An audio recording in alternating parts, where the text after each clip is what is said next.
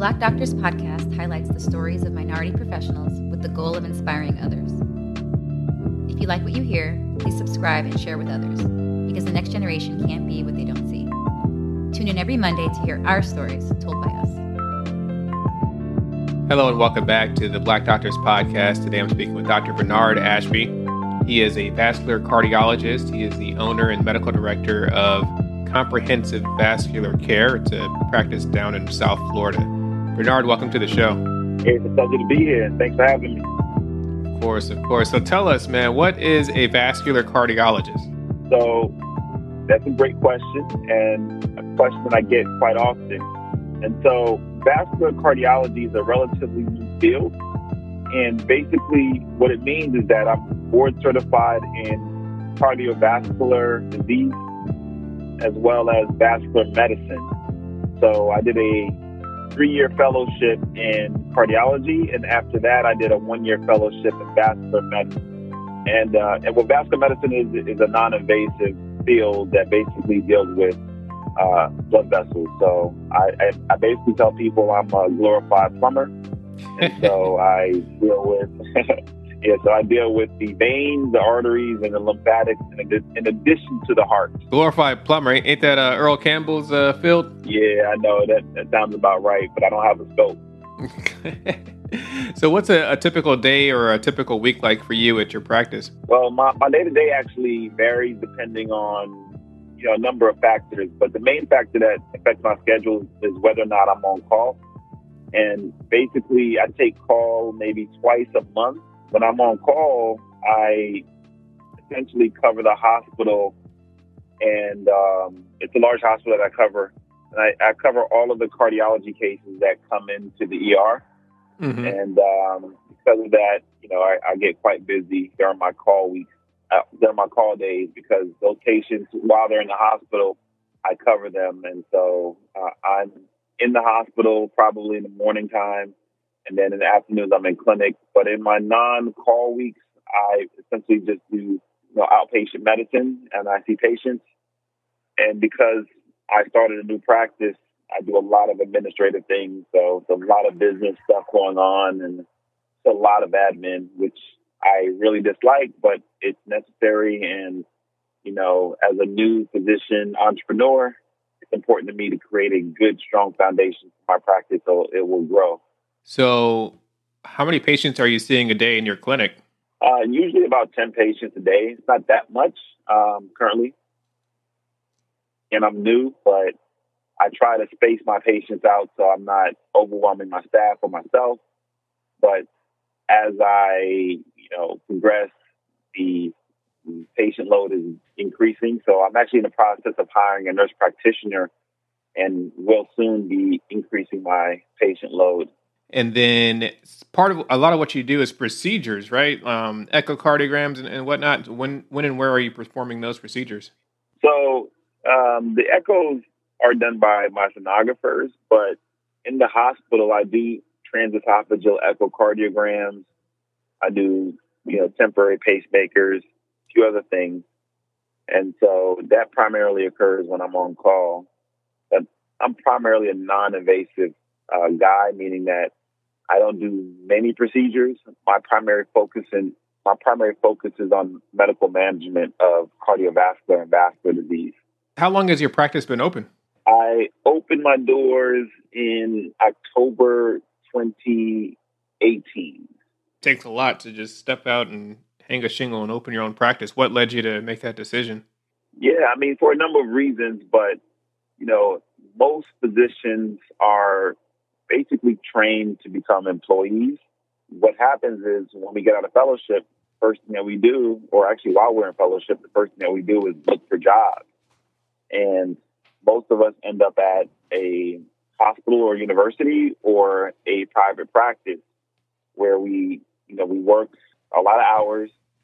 And at some point, if you do well, the practices promise you partnership. And, the sneaky secret is that you don't really become a partner.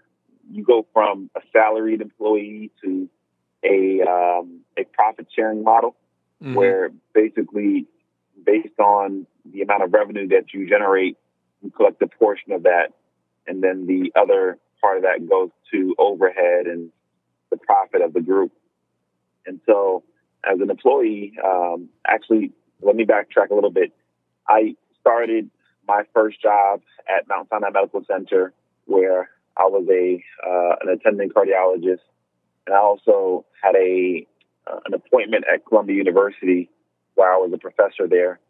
And it was cool, but at the end of the day, I saw quite a few issues, not the least of which was related to the fact that my boss was an MBA. Basically, his main incentive was profit. And so essentially a lot of the work that I did was to maintain the profit margins of the hospital, and not necessarily, it wasn't necessarily dedicated towards patient care. And so I decided that the best option for me was to be independent and to create a practice that was focused on quality patient care and not necessarily profits. And so that's when I decided to go out and become an independent practitioner. And so I basically opened a practice in Miami, and it did quite well. And I rapidly expanded and opened up a second location about 2 hours north of Miami in the Treasure Coast of Florida. And now I have two different offices, both of which are very productive in terms of our patient load. And now that I'm getting a bit overwhelmed, I'm hiring mid-levels for both offices so that I can expand my reach and just focus on the patients that are very needy. So why don't you take us back to the beginning when you decided to become a physician? Yeah, so, I was born and raised in South Florida. I was born at Jackson Memorial Hospital in Miami. But my parents are from the Caribbean, and my dad from Aruba, and my mom is from St. Kitts. And as any West Indian kid can tell you, the highest achievement is to become a doctor. I mean, you can be the CEO of Google, and that pales in comparison to being a doctor. So my mom pretty much brainwashed me. She is a respiratory therapist, and I thought that I always wanted to be a doctor because that's what I wanted to do. But in hindsight, she probably brainwashed me. But it wasn't until high school that I actually found my bearings and learned more about the field and more about the inequities that exist in healthcare, and realized the potential impact that I could have. And so that's why when I developed my true passion for medicine and went full throttle and decided to become a doctor on my own merit and, got focused. Before that, I was always a smart student, but not very much, not really engaged. And I actually got kicked out of my high school, and that was sort of a rude awakening for me. And that's when I decided. What did you get kicked out for?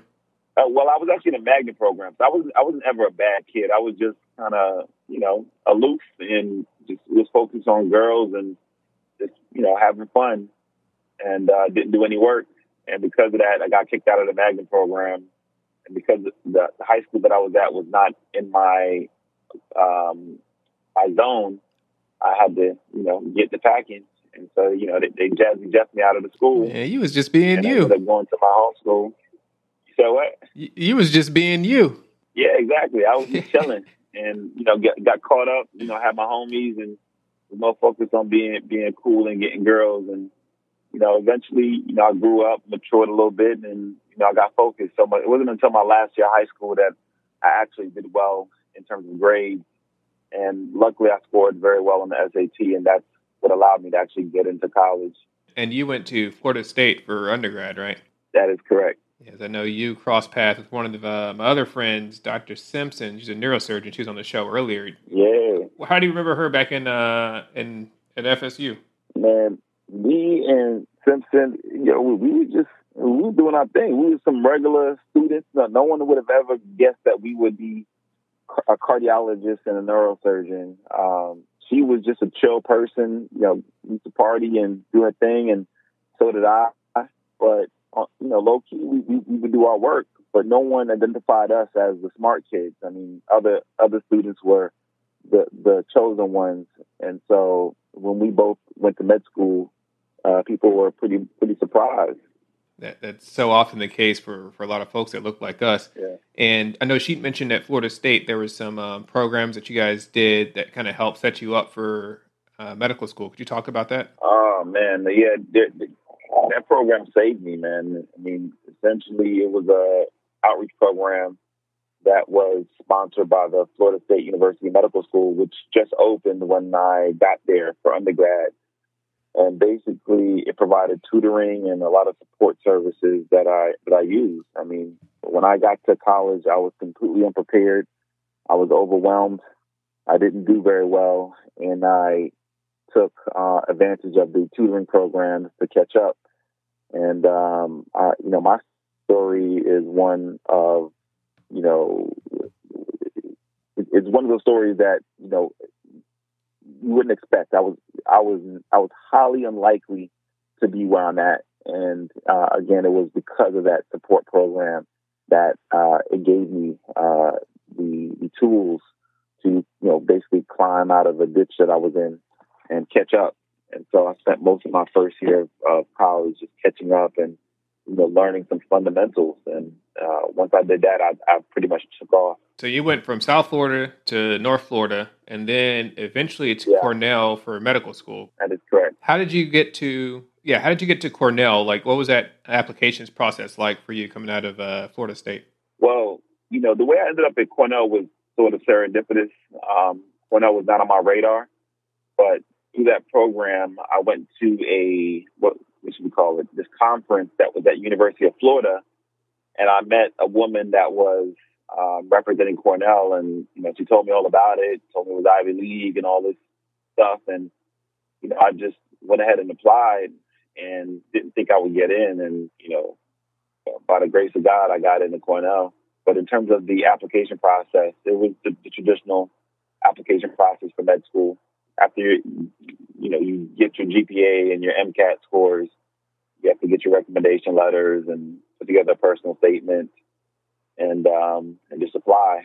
And another thing that helped me was that I had an inside person in the I don't know what department that is, but the department that's responsible for receiving your recommendation letters and whatnot.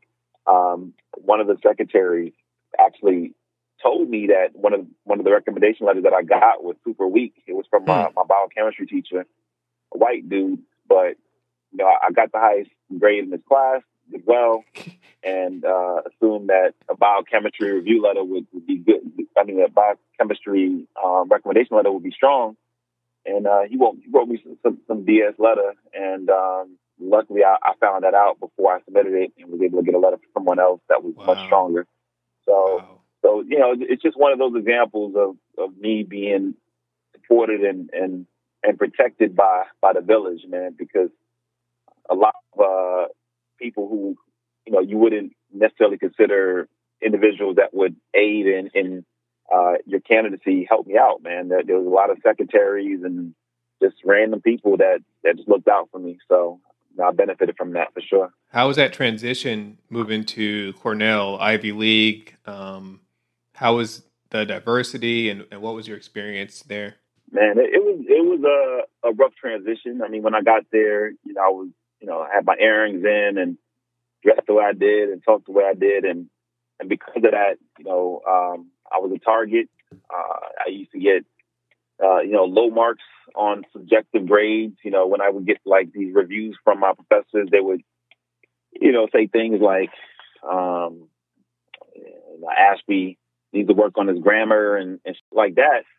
But I actually did quite well at Cornell because at that point I was a very strong student, and I used to, murder the tests and murder the standardized exams. But I used to still have to contend with, my subjective grades, which would always pull down my average. So I spent a lot of time contesting grades that I got, because, some, would give me a low mark for oral exam. But then I would, get in the top 10th or first or whatever percentile on the standardized exams. And so I would have to, advocate for my grades to be increased, because I would, pretty much be in line for honors, but I would get pulled down to a high pass, sometimes even just a pass, because the subjective grades would pull me down. And, that's a common theme for a lot of Black folks. And unfortunately, a lot of Black folks don't test that well. You know what I mean? And because of that, they quote unquote are struggling students. Yeah. And luckily, I tested well, and that's what allowed me to do well at Cornell, despite the fact that I would get low marks on a lot of the subjective parts of my grade, because I didn't go to private school, I didn't speak the Queen's English, and because of that, I would get marked down, unfortunately. But yeah, I did well, and overall, my experience at Cornell was a positive one. I did have a lot of support there as well, and luckily I matched well for residency. Yeah, I want to focus in on this and ask this question because it's a difficult question and one that comes up often. And I know a lot of medical students, residents of color struggle with this. The choice between fitting in and being yourself and standing out, the code switch question. So how did you, we clearly know which way you went. Did you think about, I'm sure people were like, hey, Bernard, just do this, do that, fit in. How did you approach that? Well, yeah, I used to code switch like a I learned quick that, if I was myself, people would just assume that I was dumb. And so I used to try and speak all proper and shit and speak the Queen's English and probably sounded dumb to them anyways. And, just try to survive because, in residency, in internship in particular, it was tough as hell. I struggled because, internship is more about organization and just efficiency more so than knowledge. And because I wasn't the most organized and I had difficulty in just getting my notes done before rounds, I used to struggle. And, my residents, I just didn't have a connection with them. And, oftentimes I would get a call from the chief or a program director about, something that my resident was unhappy with, but my residents never spoke to me about it. You know what I mean? Mm-hmm. They never would come and say, hey, you're not doing your notes or this is not happening. How can I help you? It would never be that. It would just be I would go to the principal's office, so to speak, and basically I had to grind it out. And by the time I was a second year, I was killing it. But I had to get it out the mud, so to speak, and do it, build myself up. I think that correlates well to where you're at today. I'm going to run this quote by you. Did you or did you not say Donald Trump needs to Jazzy Jeff his up out the White House on national television? Yeah, I definitely said that. My mom wasn't pleased, but I said what I said. So during this COVID pandemic, you have been front and center, hold it down for our people down there in South Florida. You're on The Breakfast Club, MSNBC, CNN, always wearing your custom comprehensive vascular care tracksuit.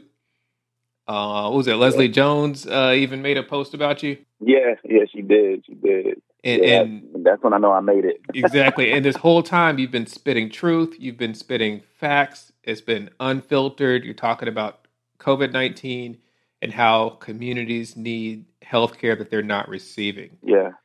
How did you come to grow to that platform? Another great question. So I ended up getting connected with a group called Committee to Protect Medicare. And essentially, their entire mandate is to increase access to healthcare, and get people insured, but more specifically, get them access to quality physicians and hospital systems. And so they reached out to me and saw what I was doing on social media, and basically started booking me for media engagement. But it wasn't really until I did Joy Reid that I took off. She loved me. And once she loved me, everybody else loved me. Mm-hmm. And they would just reach out, and they still reach out, and they want me to they asked me to speak on various topics, but it's mainly COVID-19 related. And despite the rough edges and the unfiltered takes. Yeah. And what I attribute it to is the fact that I'm able to be myself, because I left the slave and I left the institution, I was able to be myself and be dynamic and not filtered and not worry about what Big Brother would think of what I have to say. Now it's what I have to say, and it's like what they think, what anybody think. You know what I mean? I'm my own boss, and I'm going to do it my way. And that's essentially what allowed me to be different than every other robotic doctor that they bring on those shows. They come on, they talk in relatively monotone, in a monotone way, and they sound like academics. But what I'm basically doing is sort of revolutionary in that I'm being myself. I speak like a regular dude that anybody, like I speak like a regular dude, like we all speak the same way. But as Black folks in America dealing with a predominantly white country, we feel like we have to sound a certain way so that we come off as intelligent. But I already been co-signed by the white folks. You know what I mean? I've already, I got my Ivy League degrees, and I was chief fellow at one point, and I've excelled at every level. And so, they can't say shit to me, and I could just be myself without having to deal with what so many of us have to deal with, which is that concept of what's the word I'm looking for? The imposter syndrome. Yeah. So ain't none of that with me because I know I'm supposed to be there. I don't feel like no imposter, and the society tells us that we're less than, and it's really a remnant of slavery, but also currently what society tells us. I mean, if it ain't white, it ain't right. But I'm Black and I'm proud, and I know that not only do I deserve to be there, but I need to be there, and we need to have more folks like me and you and others who are not just functioning at a high level, but shifting these institutions and creating our own institutions to actually address the issues that exist in our communities, especially as it pertains to healthcare. Your reputation and your pedigree, as they say, speaks for itself. So because you went to med school at Columbia, was it internal medicine residency at George Washington University? Yeah, no, I went to med school at Cornell. Did my residency at Columbia, mm-hmm. and then I did policy/cardiology at George Washington, and then I went to Hopkins and did my vascular training. And then you went to Princeton for health policy. Yeah. Between Columbia and George Washington, I did a master's in policy at Princeton. Yeah, no, we appreciate you. We appreciate all that you're doing and being out there on the front lines. And I'm sure your patients and folks enjoy. I mean, the number of times folks from the RMRN group, we've seen you on the news, in the hospital, or other people see you on the news, man. You're really affecting change. I appreciate that, man. And I do it for my people. I do it for my community, and I do it for the right reasons. This is really my passion, my calling, and I'm all about kicking down doors and opening, creating opportunities for other folks. And mentorship is extremely important. And I always say that I practice the village mentality because the village raised me. Mm-hmm. I wouldn't be here if a lot of people didn't look out for me in big and small ways. And I don't act like I am a self-made man. I am a product of my community. So it's definitely a mandate of mine to give back as much as possible to prove everybody right. Yeah, and validate their investment in me. And speaking of mentorship, I know you were involved in a lot of different avenues to provide that mentorship and guidance in the community. What's one of the ones you're most excited about and you enjoyed the most? I mean, yeah, I do a lot of different programs, but really what I'm most proud of is by my one-on-one mentorship with my mentees. So, I just love the fact that I'm able to help people and guide them through an incredibly difficult process. And so, having that one-on-one time where I can sit down and speak to my mentees and, enlighten them about the process of becoming a doctor, I find it very rewarding. And I'm happy to top my record that every single one of my mentees are either in medical school or training or are physicians. And it's really a testament to the fact that I help them not recreate the wheel. All too often, students of color get their advice from, cookie cutter people such as their advisor, the college advisor, who never went to med school, never sat on the admissions committee, and don't know what they talk about half the time. And you're competing against people who are children of doctors, right? Who really have all the information and resources at their disposal. And what I try to do is try to level the playing field.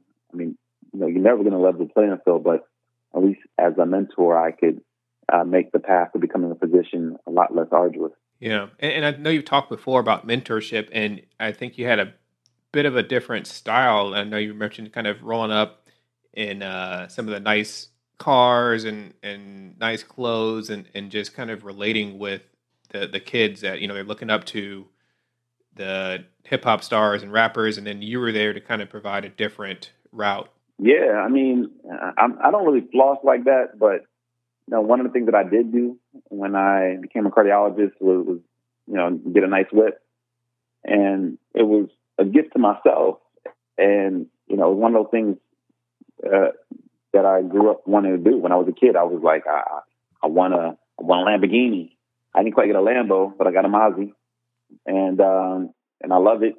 But what I found is that the kids in the hood, when I would pull up, that they, like, once they saw the whip, that they would listen to me. That like all of a sudden they were like, yo, like, this dude got a Mazda. I want a Mazda. I wonder how he got it, and it would immediately grab their attention. And so, I don't do it to floss at all, but what I do find is that a lot of the kids in the community, because society incentivizes us to want nice things, you have to meet them where they're at. And once I'm engaged and I have their attention, I let them know that the Mazda ain't. I mean, it's just a material thing. I mean, what's really valuable is the impact that you have on your family and your community, and what you can do to change everybody else's circumstances. So once I have their ear, then I can do a lot more damage in terms of dismantling a lot of the mental slavery that we see in our communities. That's dope, man. Use it as a means to an end. Yeah, for sure. And me getting that Mazda was kind of a form of mental slavery. I mean, I wanted that nice car because I wanted to stunt, but once I got it, I mean, it didn't mean as much to me, and I've evolved as a person, and I understand and appreciate the things that have real value, because as you get older, and if you're someone like me who's always learning, and not just medicine, I love learning history, and I love learning culture, and I love learning psychology, and because of that, I've evolved, and my thinking is, as the new cardiologist, is much different than today as a grown man with a son, and I just view the world differently. And so because of that, I approach everything differently. And one of the things that I try to do is try to disseminate the information that I learned, but also encourage my mentees and really anyone that I come in contact with to be an avid learner, and try to think outside of the box, and not just depend on the education that was given to you, because that our education is very biased, and we've been fundamentally miseducated in a lot of ways. So we've been fundamentally miseducated in a lot of ways. And so it's important that folks not only learn, but seek primary sources, and so that they're able to gain that information and synthesize it and be independent thinkers, because so much of what we learn has been filtered through the lenses of other folks, many of which come from backgrounds that are not anything like ours. And one of the things that I'm proud of is learning more about history, all history, but more specifically Black history, African history, and that has empowered me as an individual. Well, I'm trying to evolve too, man. So let me borrow that Mozzie. Yeah, I got you, man. You can push it anytime you come to Miami, man. Pull up on me. I got you. All right. Well, we got a little ways to go on the vaccine before I get down that way. For sure. Dr. Ashby, thank you so much. Thank you so much for coming on the show. You have your practice down there in South Florida. Talk to the people. We got some listeners down there that may be looking for a cardiologist. It is heart disease is what the number one leading cause of death in Black or African Americans. Is that? Yeah, it is. It's the number one cause of death in the U.S. and the developed world. Just like every other disease or every other bad thing that happens, Black folks die at a higher clip than everyone else. And it's an incredibly impactful field. So, if you are concerned about your health, if you just want to get screened, I'm very much a proponent of preventative medicine. Pull up on me. And if you have a cardiovascular condition, pull up on me. But I tend to focus on lifestyle modification and health rather than just treatment. If you ever come to see me, you'll get more than just some pills. You'll get, hopefully you won't get any pills, but you'll get a prescription for improving your health overall and not just treatment. So if you ever need a cardiologist, pull up on me. Called Comprehensive Vascular Care. We have offices in Miami and another one in Port St. Lucie in the Treasure Coast. Just look me up. I'll give you the phone number, but just look me up or visit our website at cvcmedicine.com. And definitely follow Dr. Ashby on social media. It's b.ashby, ASHBYMD on Instagram. He's also on Twitter. He's always putting out good information. In addition to cardiology, you also offer some COVID-related services? Yeah. Basically, I just do testing, primarily antigen and molecular testing, but I also do antibody testing as well. So that's kind of the side hustle of my practice. It's time to get tested. We also do flu and strep throat testing as well.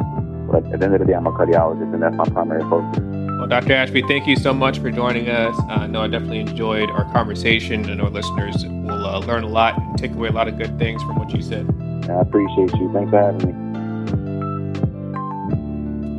The Black Doctors Podcast is a nonprofit, volunteer passion project with the goal of inspiring all who listen. Tune in next week for another episode of the Black Doctors Podcast with Dr. Stephen Bradley,